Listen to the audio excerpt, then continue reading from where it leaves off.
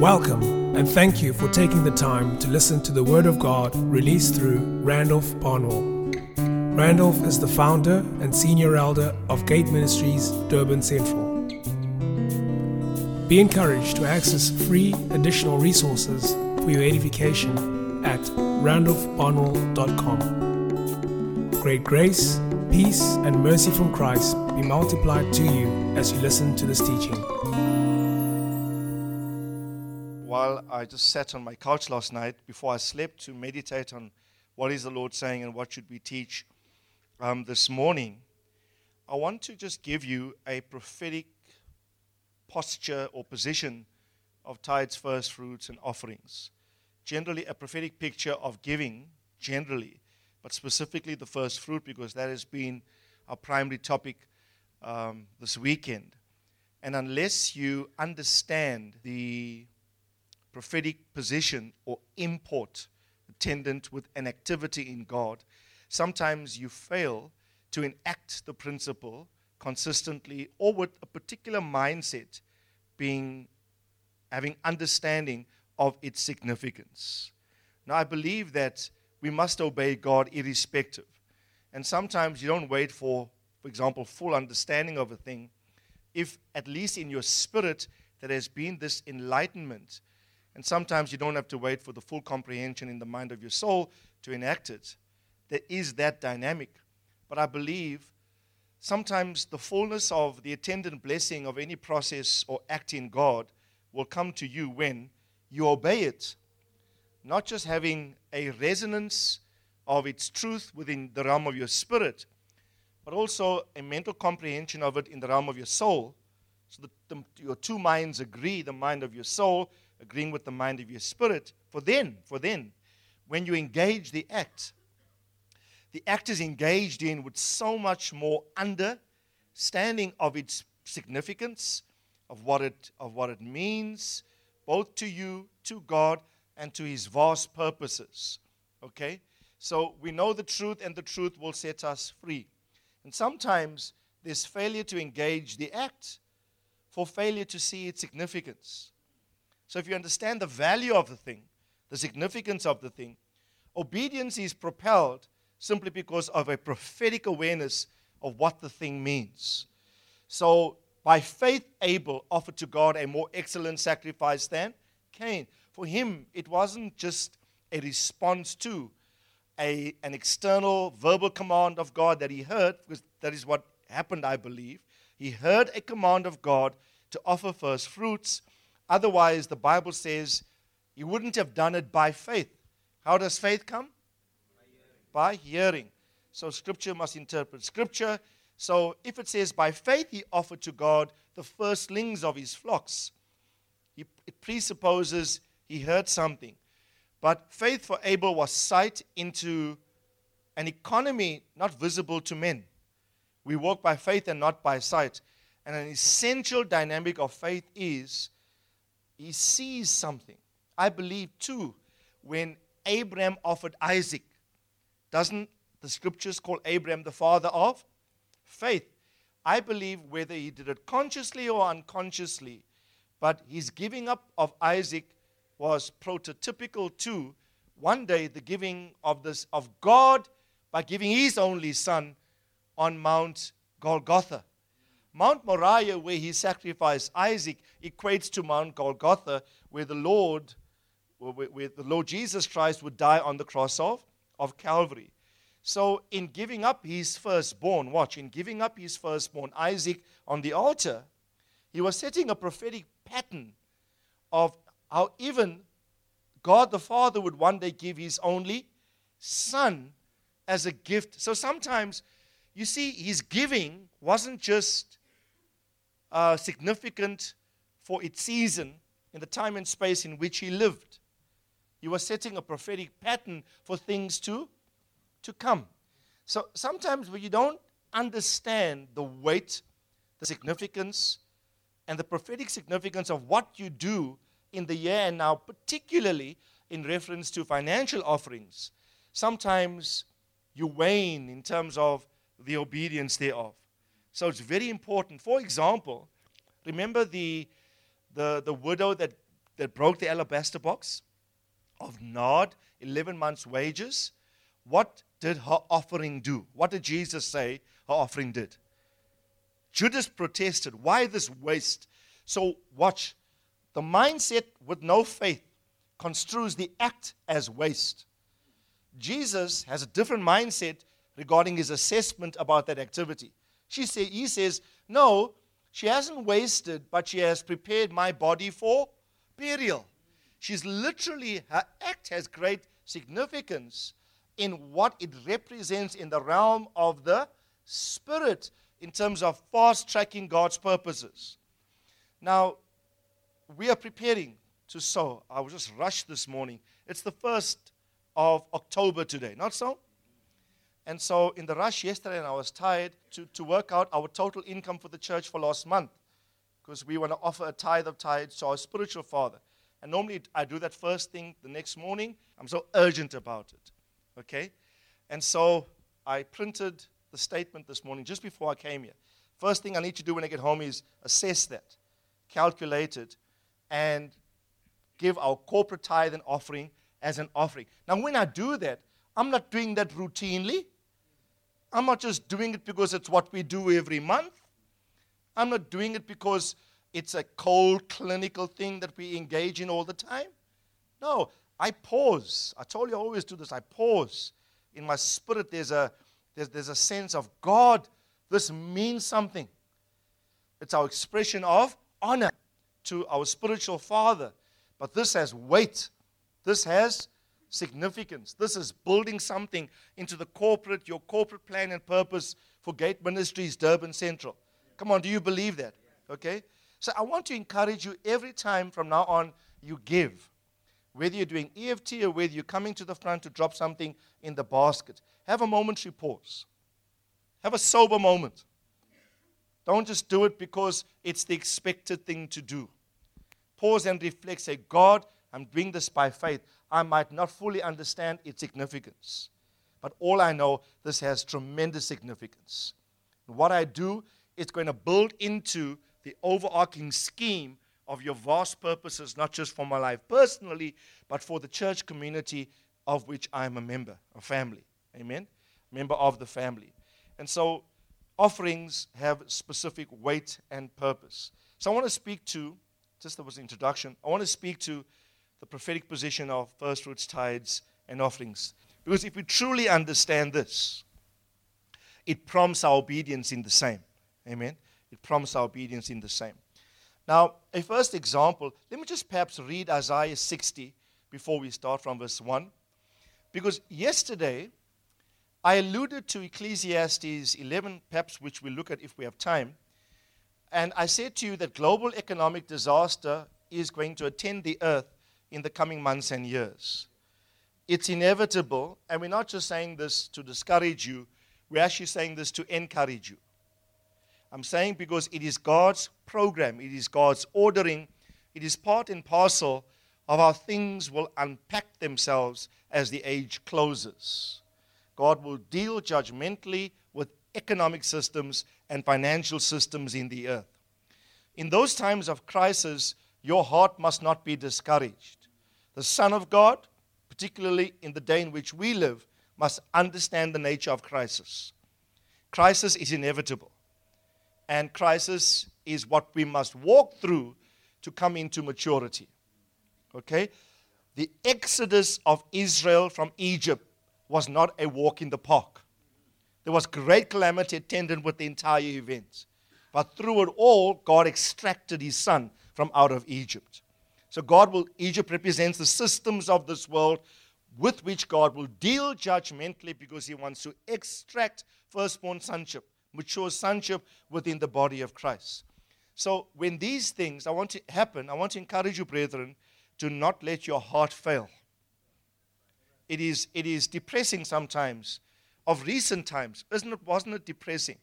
Every time I watch CNN, there was some climatological catastrophe somewhere in the earth. Not so?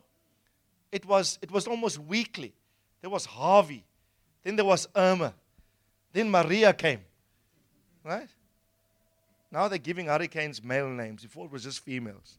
Now they're balancing this thing. I think the feminist movement kicked up a big storm. Why are these hurricanes only named females? Now we got Harvey. It's not just climatological. There's even geomorphological, earthquakes, volcanoes, sudden increase. And according to the text in Matthew, rumors of war and wars. Rumors of war, stirrings. The crisis between America and North Korea is now hotting up. Right? We could have a third world war looming on our hands. We never know what's going to happen. But there's also going to be economic crisis. But please, I want to encourage you, when you put your TV on or read your newspaper, do not let your heart be discouraged. It's inevitable. Tell someone these things are inevitable. And biblically speaking, crisis, global crisis, is a significant part of God's last day agenda for His church to come into maturity. It's part of the process. Maybe we need to do a series about that for your understanding. Jesus even said, do not let your heart be troubled. Right? Do not let your heart be troubled. And the Bible says men's hearts are going to faint for unbelief. Right? In those seasons, we're going to be strong, we're going to be faithful, we're going to be focused, because our God will always take care of us. Okay? There's sufficient biblical proof for this. One such text is Isaiah 60, which says the following: Arise, shine, for your light is come, and the glory of the Lord is risen upon you. Then it says this: For behold, darkness will cover the earth. And His darkness are covering the earth. Right? There's like a span of darkness around the earth. And then it says, deep darkness, the peoples. 2 levels of darkness. Darkness on the earth, but on the peoples, deep darkness. Okay? And darkness is a time of uncertainty. If you're in the dark, you don't know. There's no light, you cannot see. Darkness is also equated to ignorance, uncertainty, dark times. Literally dark times. Right? But, everyone say but. The use of but in any sentence or framing or paragraph sets aside the power of the previous statement. Right? That's why couples should never apologize to each other when you have conflict in your marriage and the husband says, honey, I'm sorry, but. The but cancels the truth or the force of what has just been said. Right? So, I am what I am. What did Paul say? I'm not worthy to be called an apostle, but I am what I am. Cancel the force of the prior statement. Similarly here, don't be depressed by darkness and deep darkness on peoples, because the text says, but the Lord will rise on you. In the midst of global darkness, God is rising on you. God will rise on you, on His people, and the glory of the Lord will appear upon you. Verse 3. Nations will come to your light. Watch. You see, darkness is the most ideal context for light to be exposed. And are we not the light? According to Jesus, who is the light of the world, text also says, we are the light of the world. As He is, so are we in this world. And light is most notable when darkness increases. And light by nature dispels darkness. You see, the nations will come to the church in the midst of crisis as crisis escalates. Right? And it's going to escalate even economically. Nations will come to your light, and even kings to the brightness of your rising. In fact, within the context of darkness is the most opportune time for light to arise. Our best days as the church is going to be within the context of global economic disaster. I believe that with all of my heart. It's going to be a season when God's purposes are going to ramp up. God's going to rev up the rate at which He does things. So do not be discouraged. It's not an antagonistic prohibition or challenge to God's purposes. Crisis is not a challenge to God's purposes. Crisis is the means in and through which God's purposes find their most fullest expression. Got to have this mentality. Got to understand this. You can apply this corporately, globally, or even privately and domestically. If you're having a personal crisis in your personal family, in your private life, it's usually the best context for grace to thrive and to ensure God's purposes are done in your life. Amen? Hallelujah. So, and the next verse says, lift up your eyes round about and see. Tell someone, lift up your eyes. They all gather and they come to you. Your sons will come from afar and your daughters will be carried in arms. Verse 5. And then you will see and be radiant, and your heart will thrill and rejoice because of the abundance of the sea that will be turned to you. And wealth of nations will come to you. God speaks about turning the tide of economics within the time of darkness globally. Right? And God's going to turn abundance to the church, not to the church account, to the sons of God in the earth. You are the church wherever you are. Okay? You're going to see this happen. And it says in verse 6, verse 5, the wealth of nations will come to you, multitude of camels will cover you, the young camels of Midian and Ephah and those of from Sheba will come. They will bring gold and frankincense, and they will bear good news of the praises of the Lord. All the flocks of Kedar will be gathered together to you. The rams of Nebaioth will minister to you. They will go up and with acceptance on my altar, and I shall glorify my glorious house. Notice, the house of God will be glorified as a glorious house when darkness covers the earth. Right? There are two bilateral processes happening simultaneously. Darkness growing in deep darkness on people, but in the house of God, an increasing light. An increasing light. Global economic disaster on the one hand, and the blessing of abundance and wealth coming to sons of God on the other. Egypt gave Israel, when Israel exited Egypt after 430 years, literally beckoned them. God said to the Israelites, you go to every Egyptian house and you request gold before you leave. So the crisis, so to speak, upon the exit, they exited with an abundance. Right? Israel wasn't poor when they left Egypt. Why do you think the Pharaoh pursued them? He wanted all the money back. Right? Go read it. I'm not lying. Read. Some of you look at me like it's the first time you're hearing this. Read the Bible. I'm not making this up. It happened. They left wealthy. They left with gold, silver, all kinds of artifacts and ornaments. They impoverished Egypt in one day, militarily and economically. Politically, militarily, economically, Egypt went from superpower to nothing. At the exodus, the pulling out of God's people from a global crisis condition. Amen? It was a prophetic picture for what's going to happen in the last day. But you've got to prepare for that. Tell someone, prepare for that. Immunization, preservation, protection within this culture is prepared for now. Do you remember Noah? What does it say about Noah? I have some in my notes here. The Bible says that Noah was a righteous man. Just put Genesis 6. Let's read from verse 1, okay? I just feel the Lord saying we must go here. It came about when men began to multiply on the face of the earth and daughters were born to them. The sons of God saw the sons of daughters were beautiful and took wives for themselves whomever they chose. The Lord said, my spirit will not always strive with man forever because he is also flesh. Nevertheless, his days shall be 120 years. The Nephilim were also in those days, and afterwards when the sons of God came into the daughters of men, they bore children to them. Those were mighty men who were of old, men of renown. Watch. Then the Lord saw the wickedness of man was great on the earth, and every intent and thought of his heart was evil, not sometimes, evil perpetually, calculatedly, evil perpetually, consistently. Verse 6, the Lord was sorry that he had made man on the earth, and he was grieved in his heart.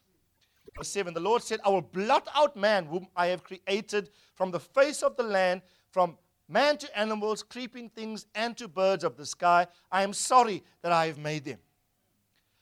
But, everyone say but. Cancels the force of the prior statement. But Noah. Here's a man who stands singularly against the tide of global wickedness. Every man was evil, not some. Imagine living in a world where all men are evil. That's bad enough, right? But they don't even have respite or time out from evilness. It says they're evil continually, right? Perpetually, okay? And it says Noah stands in stark contrast against the prevailing tide of growing darkness and evil in his day. Noah found favor or grace in the eyes of the Lord. Yes, God about to say, move his hand, I'm going to wipe every man off the face of the planet. And he's about, there's one guy here that just stopped my hand. His state of righteousness has prevented me from wiping all humans out. Right? But Noah found grace in the eyes of the Lord. Verse 9. These are the records of the generation of Noah. Now, when it says this, these are the records of generations, you expect to read his lineage, not so? But you read his character, right? You read his character. And the character of the man is righteous. Everyone say righteous. I'm thoroughly blessed by Pastor Thamo's series right now. For those of you who listen, we've got 2 segments covered already, 2 sessions. Please track it. And Noah was righteous man, blameless in his time, and Noah walked with God. You can unpack each of those statements. It's a very powerful series in its own. Now, watch. I said to you that I said to you that when we give to the Lord, it testifies of our righteousness. As God testified of the righteousness of Abel when he offered his first fruit to God. Hebrews 11 verse 4. Okay? So in Noah's day, watch, the Lord instructed him to build an ark. And he built it for 100 years, not so? He labored. And he preached every day to men, but men refused to repent. God instructed him to build a box. Everyone said it was a box. Right? A box that could float. 300, what were the dimensions? 300 by 30 by 50. 3 stories. Each of the numbers are very significant. 300 oneness, 30 maturity, 50 Pentecost, or the Spirit, Jubilee.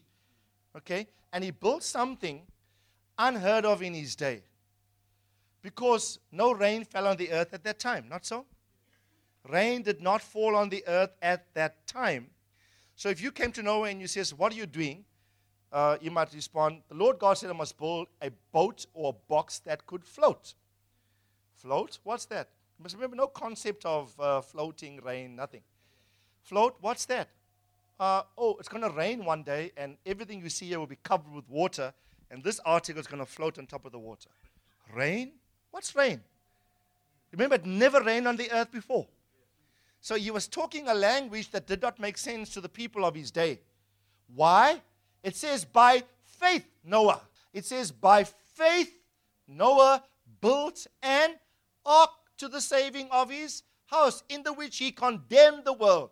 In other words, what he built condemned the world. Here's it. By faith, Noah, being warned of God, of what? Of things not yet seen. Now, some of you are looking at me and say, Randolph, you're talking about all this global economic disaster. For me, it's things not yet seen. But let me just say, what you do now is going to preserve you later, even for things not yet seen. Very important to understand this, right? What you do now will preserve you later, even for things not yet seen. So everyone say with me, by faith. When I do the transfer today, this afternoon, I am doing it by faith. My mentality is, God, I am putting up structures. I'm building an ark that perhaps most people do not understand in my present day. But I'm preparing for my future preservation. Amen? By faith, Noah, being warned of God of things not seen, in reverence, King James says he feared God. In reverence, prepared an ark for the salvation of his household, in the which he condemned the world. Watch. Noah did not condemn the world. What he built condemned the world. Huh? By what he structured, he brought judgment to the earth. Right? And he became the heir of righteousness, which is according to faith. And there's a whole lesson in that. I don't want to get into that right now. But let me just say this.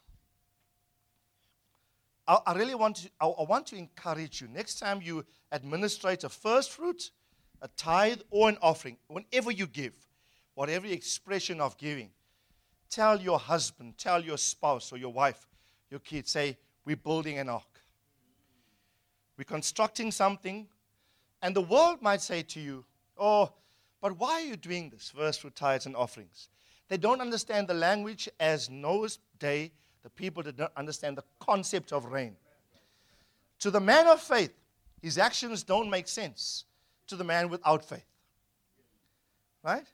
Because Noah had sight. It says, how did he do it? By faith. He saw something. And modern day apostles and prophets are seeing something about future global economic disaster. And all I'm saying to you, our financial conference and its teachings this weekend were highly significant and prophetic in nature. In that, listen carefully, I say this to you as a prophecy, God will preserve you. God will keep you as he kept Elijah in a famine that Elijah prophesied for 3.5 years, but he was preserved. God will definitely keep you. Amen. So tell your neighbor, be kept. Tell your neighbor, build your ark. Amen. It is interesting that in Genesis 7 verse 11, it says that God opens the windows of heavens and the fountains, etc. in the 600th year of Noah's life. Okay, these guys live a long time, right? The second month, the 17th day of the month. And remember when I did the lesson at the beginning of the year, I referenced this, right? That the flood started on the 17th day of a particular month and ended on the 17th day of a particular month. Okay, so the number 17 is very significant. On the same day, all the fountains of the great deep burst open, and the floodgates of the skies were open. Everyone say, God opened the heavens. Look at Malachi 3:10. Only other time when heavens are open is when tithes are administrated. We link the two concepts. Yeah? God says, bring the whole tithe into the storehouse, that there might be food in my house. Test me in this. If I will not for you open the windows of heaven and pour you out a blessing such that you will not have room enough to receive it, etc. Okay? So I really believe there's a correlation between these two. Matthew 24 verse 37 says, but as the days of Noah were, so shall the days of the coming of the Son of Man be. Do you know, before the Lord's second coming, which we anticipate, before the Lord's second coming, his physical, literal return to the earth, what was true in Noah's day would be true of our day, according to this text. It says, as it was in the days of Noah, so shall it be at the time of the coming of the Son of Man. Okay, and what were they doing? Verse 38, it says before the flood, they were eating, drinking, marrying, giving in marriage until the day that Noah entered the flood. In other words, everybody was so preoccupied with their own personal, selfish agenda, with no concern for God's principles, God's ways, or God's expectation. It was all inward, self-indulgent. And I want to encourage you. I say to you, giving breaks the culture of a focus on self. Every time you give, it's like you're focusing on the Lord and not on yourself. Okay? So just bump your neighbor and say, be a Noah in the spirit. I think early in 2018, we need to revisit Noah technology. I did a series way back. How many can remember that? Way back, we did a whole series of messages. It was called Noah Technology. Because what was true in his day will be true of our day. As he positioned himself in his day, so ought we to position ourselves in our day. I believe simply, for the correlation, that he built an ark that did not make sense. But what he built now saved him later. Similarly, I believe when we are faithful in tithes, first fruits, and offerings, that not too many people might understand you and the esteem you give to these things. But what you do now will save you later. I really believe that. Right? Ecclesiastes, remember we read this portion in Ecclesiastes 11, where it says, give a portion to 7 and to 8, for you know not what misfortune will come upon the earth. I'm trying to find this text in my notes. Is it on the board? Ecclesiastes 11. Okay, for you know not what misfortune will come upon the earth. Cast your bread upon the surface of the waters. After many days you will find it. Verse 2, divide a portion to 7 and to 8. You do not know what misfortune will come upon the earth. The word divide here is give. Okay, go back. The word divide there in the New King James is give. Okay, divide. It says give to 7, give to 8, and the motivation for giving is couched in terms of you don't know what's coming upon the earth. So if you don't understand the prophetic nature of your giving in reference to future calamitous times in the earth, right, you will fail to be consistently obedient now. Okay? So we're giving to God as part of an overall process in God by which He will immunize, protect, and preserve His children in the last day. Amen. Now, just quickly, one or two more. Time is against me, as it usually is. Okay? A few examples of how giving protects people. Take the reference down. We won't refer to it. But in Genesis 31, from verse 1 to 13. And also take the reference down in Genesis 28. In Genesis 28. Okay? In Genesis 28, Jacob vowed to tithe to the Lord. Not so? He said, whatever you give me, surely I will give a tenth to the Lord.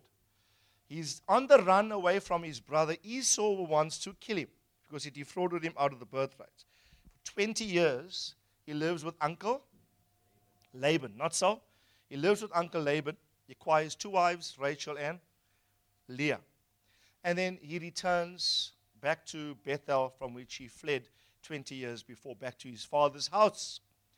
In the 20 years in which he was with Laban, the Bible says clearly, Laban attempted to defraud him, I think it's 10 times. He changed his wages 10 times. But the Lord blessed and protected Jacob irrespective.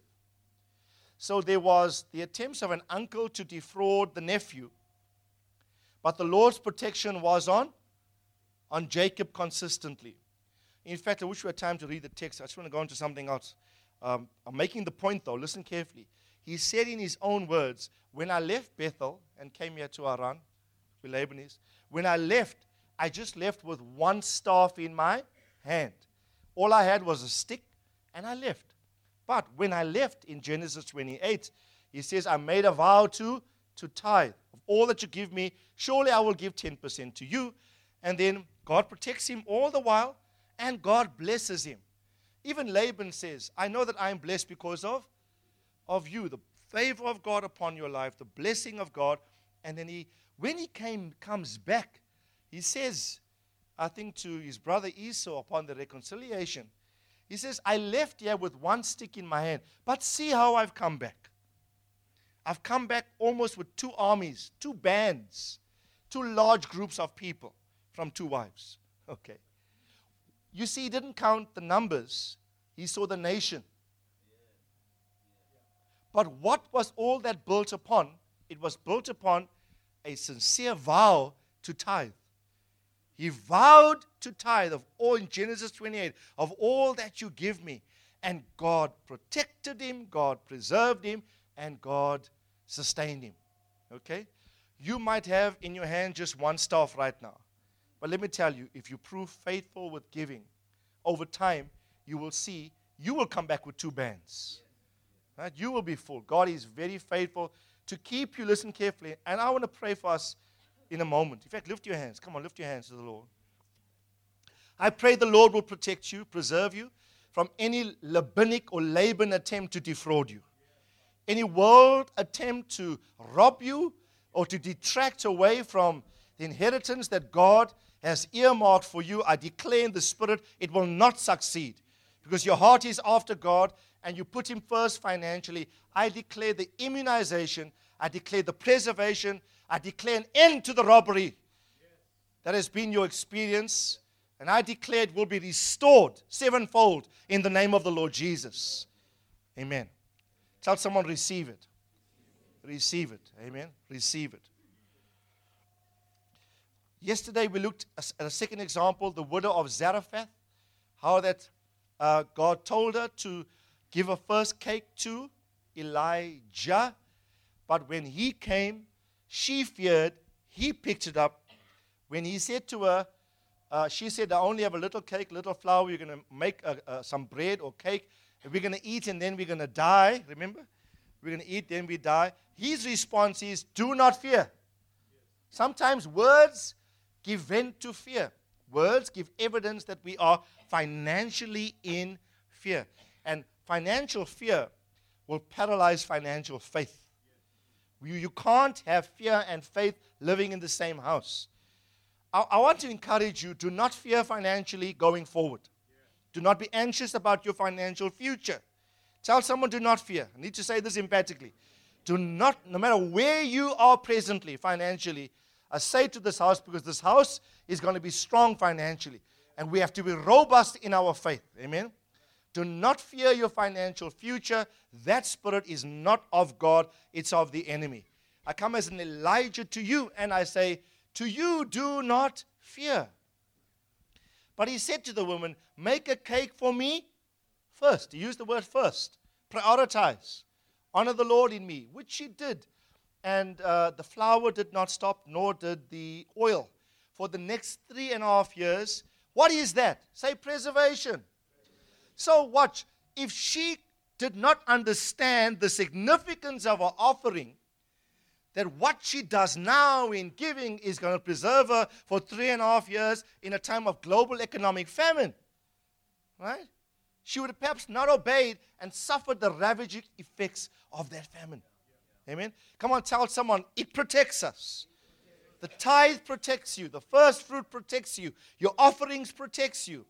God even said, when he said in Malachi, if you honor me with your tithe, I will rebuke the devourer for your sake. For your sake, I will engage personally for your protection, and I will protect you. Amen? Hallelujah. Come on, you need to get excited, yeah? Another example would be the Shunammite woman. You've got the widow of Zarephath under Elisha's reign. Now, who's Elijah? Who's Elijah's son in the Lord? Come on. Elisha. Did not a double portion of Elijah's spirit rest upon Elijah? Did not Elisha do twice the amount of miracles that Elijah did? What was the predominant spirit that rested upon Elijah? It was a fathering grace. So Elisha had double portioned the fathering grace that Elijah had. Okay? Elijah, for example, just had a company of prophets, as did Samuel. Whenever it references prophets in reference to Elisha, it always says sons of the prophets.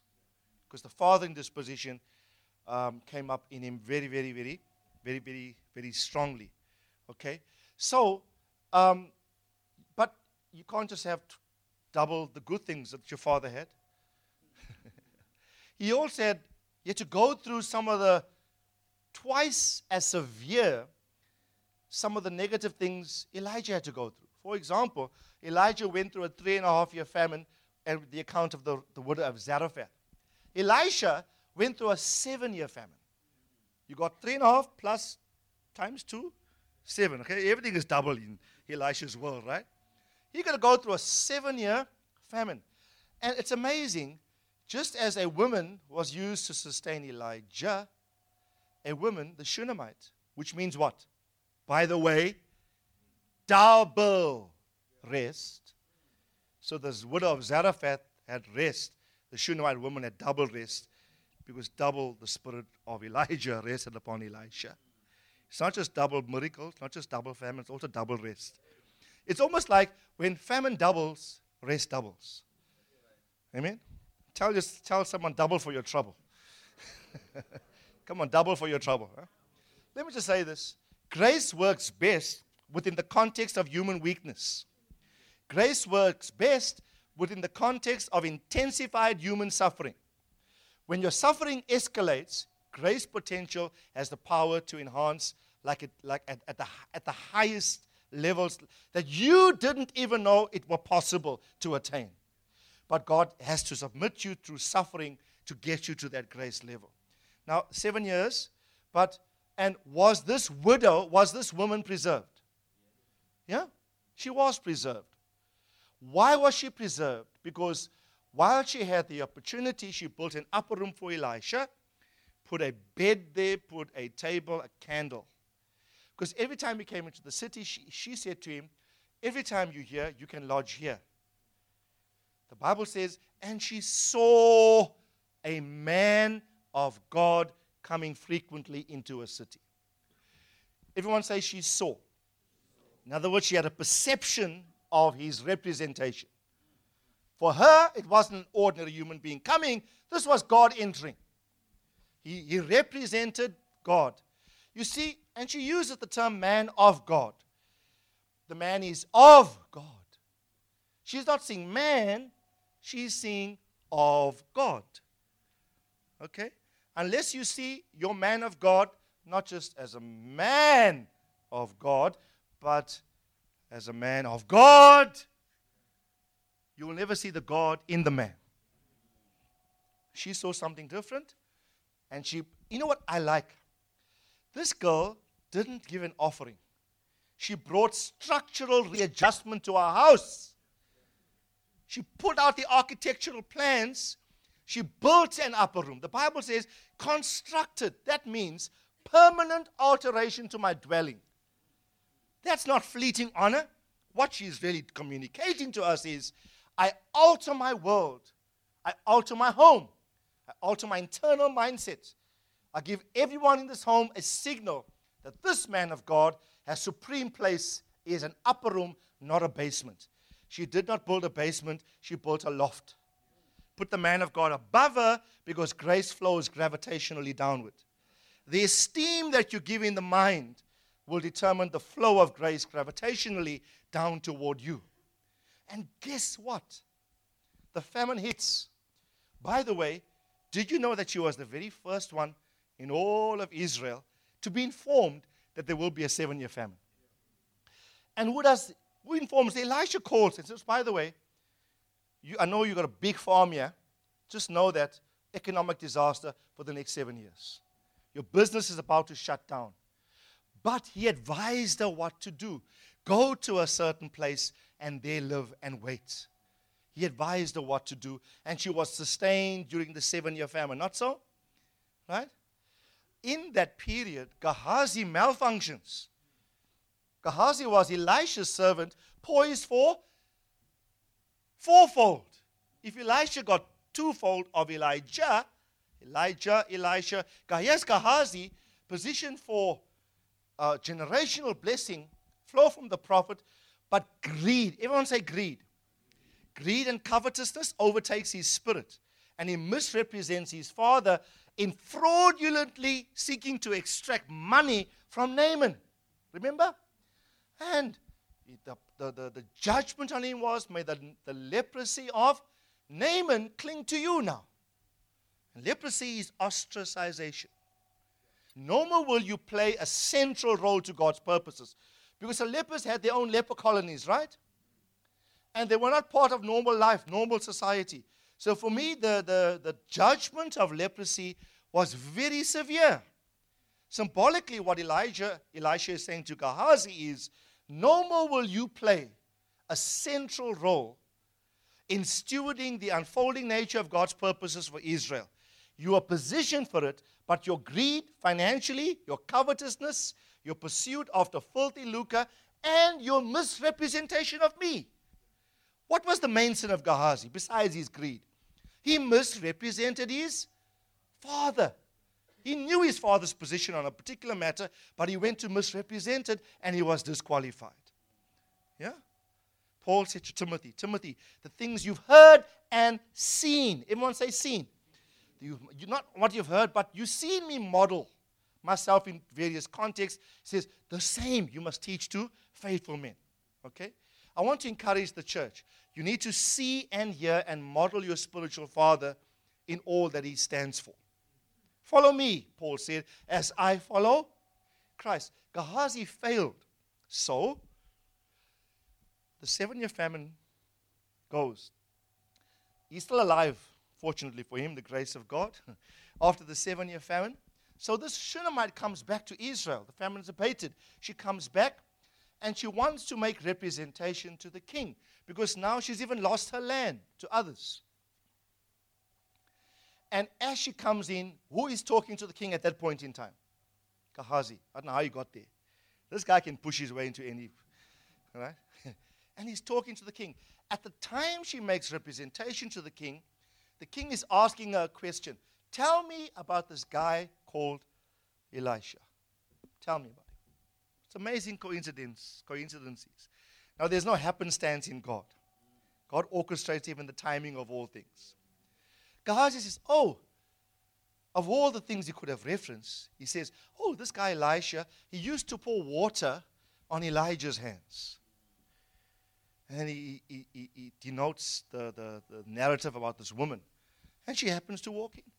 And she requests her land back. The king not only gives her land back, he says to her, all the produce and the harvests that you would have gotten from your field for the 7-year famine, I give back to you. I give to you.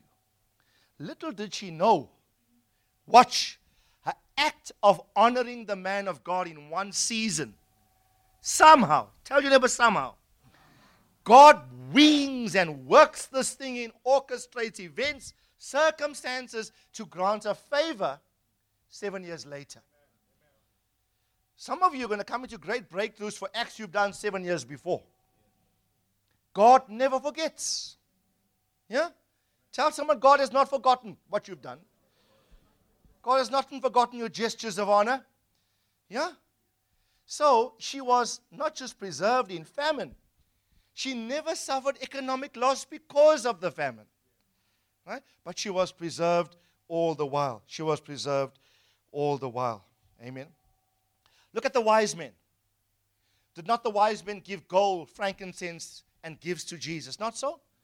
And what did God say to them? Do not go back the way you came, but go another route, for Herod seeks you to destroy you. Again, the correlation, honoring the Christ with gifts and the protection of the Lord upon them in a time when their lives are sought. Right? Giving is a powerful economy for immunization and for protection against the schemes of the devil. I will rebuke the devourer for your sake. There's something about sincere, sacrificial giving that comes up before the Lord that moves his heart to protect the Son of God. Tell your neighbor, your giving has got weight. Tell someone your giving has got prophetic significance. Yeah? Some of you have invested for your future protection already. I want to declare that to you. You have invested well enough for God to protect you. Just be consistently obedient in the same and see what God does in and through this. Look at Onesiphorus, 2 Timothy. Let's read this. 2 Timothy 1 verse 16.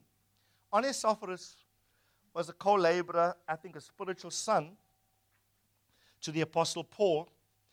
May the Lord grant to the house of Onesiphorus, for he often did what to me? He refreshed me. The Greek word for refreshed here literally implies taking a cold shower. Right? When Paul encountered Onesiphorus, Paul says, here's my shower coming. I'm hot. I'm full of heat to the rigors of ministry, the trials of life. But when I come into contact with this brother, it's like taking a fresh, cool shower, and I'm ready for the next phase of my journey. Amen. Tell someone, become a cool shower to somebody else. Amen. Become a source of refreshment. Don't become a source of vexation. When people see you, they must leave refreshed. They must leave pepped up, enthused, not downtrodden. Yeah? Hallelujah. If anybody wants a shower, come to my house. I'll refresh you in the name of the Lord. Amen. I used to enjoy visiting Sister Bach. Remember Sister Bach? From the Assemblies of God Church, those of you, she was a walking Bible. Old lady in our congregation. Every time she'd testify, she'd come testify. We used to have testimony time those days. She'd take the mic. Greetings in the name of Jesus. Old lady, hardly walk. Greetings in Jesus' name. Revelation chapter 21 the whole chapter. And she starts to quote the scripture. 80 somewhat, going to 90. I think she died in the late 90s. And still quoting the Bible with the sharpest of minds. She was my inspiration. I remember growing up as a young man. She was my inspiration to memorize scripture. I said, wow, if Sister Bach can do this. Such an old lady. I remember I learned the whole of 1 Thessalonians chapter 5 the next week. I said, I'm not going to let an old auntie beat me. Wow, I can also put the word of God in my mind and I memorized the whole chapter. That Friday in youth, when we used to have scripture quoting time in Darby Samuels, we went and I stood up. So I got a scripture, 1 Thessalonians chapter 5. Boom, the whole chapter, right to the end. Okay? I want to encourage you. It is very, very possible. Whenever she stood up, she was like she showered the congregation. People felt built up with the power of the word of God that flowed from her. Onesiphorus, watch. He often refreshed me, and he was not ashamed of my chains. In other words, the degree of my sufferings. Paul had a unique experience in his apostolic ministry.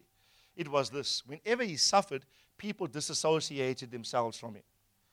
Whenever he was discredited, at one point, you know what he said? Everybody in Asia has left me. He's all in Asia. Demas deserted me, having loved this present world. He says, only Luke, the writer of the book of Acts, and wrote the Gospel of Luke. He says, only Luke is with me. He writes to Timothy, his son. He says, he even said to his son, Timothy, you do not be ashamed of my chains. Only Luke is with me. Everyone in Asia has deserted me. They say Paul died a lonely man. At the height of his sufferings, people left him. Okay? You must learn to stay the course with your leader, even when your leader goes through some of the greatest tests of his personal life or personal ministry. Okay? It's then when true sonship, by the way, is tested. Okay? And you know what? In the midst of his chains, this guy refreshes him. Honor is most tested when your leader is most challenged. Honor of a father to a son. In the greatest trials of your father's life and ministry, will you then still honor and be a source of encouragement? Tell your neighbor, be an Onesiphorus in the spirit. Oh, by the way, do you know what the guy's name means? Interesting. The word Onesiphorus means a profit bringer, or he who brings the advantage. How is that? Powerful meaning, eh? A profit bringer, or he who brings the advantage. I have determined to my spiritual father, I want to be an Onesiphorus in the spirit. When he sees me, he must see profit coming in. He must see advantage. He must see a cold shower coming in to refresh. Hallelujah. Amen. That's wonderful. And look at Paul. When Paul thinks about this guy, he's writing to his famous son. He's writing to Timothy, his like-minded son. He's writing to Timothy, his beloved son, he calls him. Timothy has a special place in Paul's heart. He says, Timothy, this guy, Onesiphorus. Wow. And look what Paul blesses him with. Verse 17. When he was in Rome, he eagerly searched for me, and he found me. They say the prison in Rome, where Paul was kept, was a Roman dungeon. A few meters under the ground, deep, damp, and dark. The 3 Ds of Paul's Roman imprisonment. Deep, damp, dark, and cold. He even said to Timothy, when you come, please bring my coat that I left with Troas at Carpus. I need that coat. It's cold in here, Timothy. Right? And he appeals. But when Paul was in Rome, when everybody is deserting him, somebody is searching him out. I need to bless my grace carrier. I need to honor my spiritual father. Onesiphorus went through great personal sacrifice to honor Paul. Look what he says, next verse. The Lord grant to him to find mercy from the Lord on that day. And you know very well what services, even at Ephesus, this guy rendered to me. You know very well what services he rendered to me. There's something. Do not think that honor to a spiritual leader does not have spiritual consequences. It does. There's ample proof in the scripture. Amen? Now, I believe we as a congregation must be the greatest blessing to our patriarchal spiritual father. Yes? Come on. Are you with me? Amen? And I pray our house will be an Onesiphorus in the spirit. Amen? Because it says we're going to find mercy in the day of judgment. If you go back to verse 17, verse 16. The Lord grant mercy to the house of Onesiphorus. Not to Onesiphorus. To what? They will say the house. What the man did privately, he was a leader of a congregation. The word here is oikos. Means he was a leader of a household. It's not his domestic dwelling. It's the church that he led. What he did privately brought a blessing upon his whole congregation.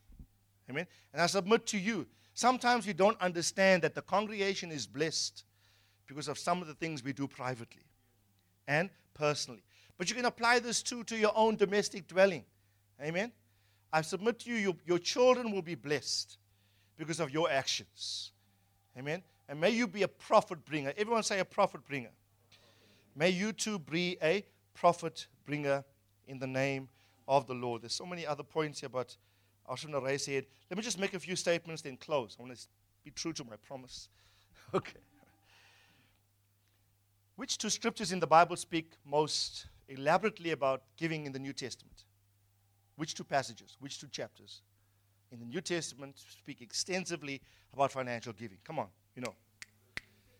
Come on. 2 Corinthians chapter 8. 2 Corinthians chapter 9. How does 2 Corinthians chapter 10 open? Good.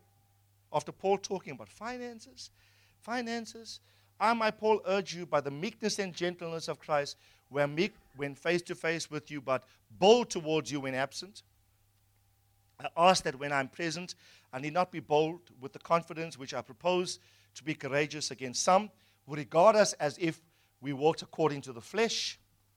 For though we walk in the flesh, we do not war after the flesh. For the weapons of our warfare are not carnal or not of the flesh, but divinely powerful for the destructions of fortresses. We are destroying speculations, every lofty thing raised up against the knowledge of God, and we are taking every thought captive to the obedience of Christ. Notice, after discussing lengthy passages of giving and how it must be administrated, he switches into, it's almost like switches gear now, to his apostolic authority in spiritual warfare. Right? I believe the two concepts are linked. Faithfulness in financial stewardship will set you up for great expressions of spiritual authority in the realm of spiritual warfare. You know what sometimes the enemy's hold against you is? You want to challenge me in terms of authority in the realm of spirit, but you're unfaithful with your finance in honoring God, first fruits, tithes, and offerings. Doesn't work. Right? Because by doing that, you give tacit evidence to the domination of mammon in your life, which is a spiritual host. The authority of mammon in your life is demonstrated by a withholding spirit. So you're empowering one spirit and you're trying to oppose and attack the spirit on another level, in another context. It does not work. These two things are joined, or the one leads into the other. Okay, because of time, I'm going to have to stop. It's now exactly 10:30, and I said I'm going to stop at 10:30. But are you getting the picture? The offering is not just an innocent act, unique and attendant to issues simply around the offering. It has bearing on a whole host of other issues. So stand with me, let's pray. Come on, lift your hands to the Lord, amen. Hallelujah. Father, in Jesus' name, like Noah, we build an ark by our giving. Like Onesiphorus, we search out eagerly to honor those whom you've set over us. And we know that we will find mercy in the day of the Lord. Like the Shunammite woman, we build a loft to honor those whom you've placed over us. I declare we will be preserved in times of famine. Even when the perfect 7-year famine comes, God, we will not lose. You will ensure that we not just sustain, but we don't lose what should be accrued to us in those times. God, we believe that by faith. These things were not just written as nice stories, but your word says they were written for our learning, for our instruction. So when we read them, Father, we take instruction today. We draw encouragement from this today. I declare no loss to the house. I declare no lack. I declare no loss at any level, but complete and full restoration of all your vast purposes and kind intent to bless the house in the name of the Lord Jesus Christ. I declare the giving will be like the giving of the woman with the nard that gave to the body of Jesus in so preparing him for burial. I ask, oh God, that let our giving prepare the body of Christ. The body of Christ, which is alive on the earth today, for penetration into the next phase of your purposes concerning us. I pray in the name of the Lord Jesus, oh God. Raise us up, Father, to be so focused in this time. I pray no fear will grip us in times of global crisis. Only faith and understanding. And as we walk boldly through our times of crisis, we know that you will preserve us. And may the greatest expressions of sonship maturity come to the fore, Father. I bless the house on your behalf. In the name of the Lord Jesus, I bless you, saints. May your Father bless you from the heavens. May He open the windows of heaven and prove His faithfulness to you. I speak in abundance over you in the name of the Lord Jesus. I break financial struggle in your life by the power of my words apostolically now in Jesus' name. I pray as you position your mind, poise your heart to be compliant with God's principles governing financial obedience, I pray let the heavens open over you now in the name of the Lord Jesus. I put you into remembrance of Dr. Segi's prophecy regarding the 3-month blessing of Obed-Edom. I declare that we are in this season. I remind you, church, position your heart, position your life. I declare you immunized today against satanic attempts to rob, steal, kill, and destroy your inheritance in the name of the Lord. I declare you blessed. As a servant of the Lord today, I declare you blessed in the city, in the field, down sitting, uprising, going in, coming out. Your basket, your store, you'll be blessed at every turn. Come on, just high five someone and say, indeed we are a blessed people. Come on, tell someone, indeed we are blessed people. You are blessed. I declare you are blessed. Everyone do this. Come on, everyone do this. Just watch me. Everyone do this. Do this. Just say abundance. So let your thinking be abundance. Come on. You got to think it. As a man thinks so easy. That's our inheritance. This is our legacy. Amen. And we're going to walk fully into it in the name of the Lord Jesus Christ.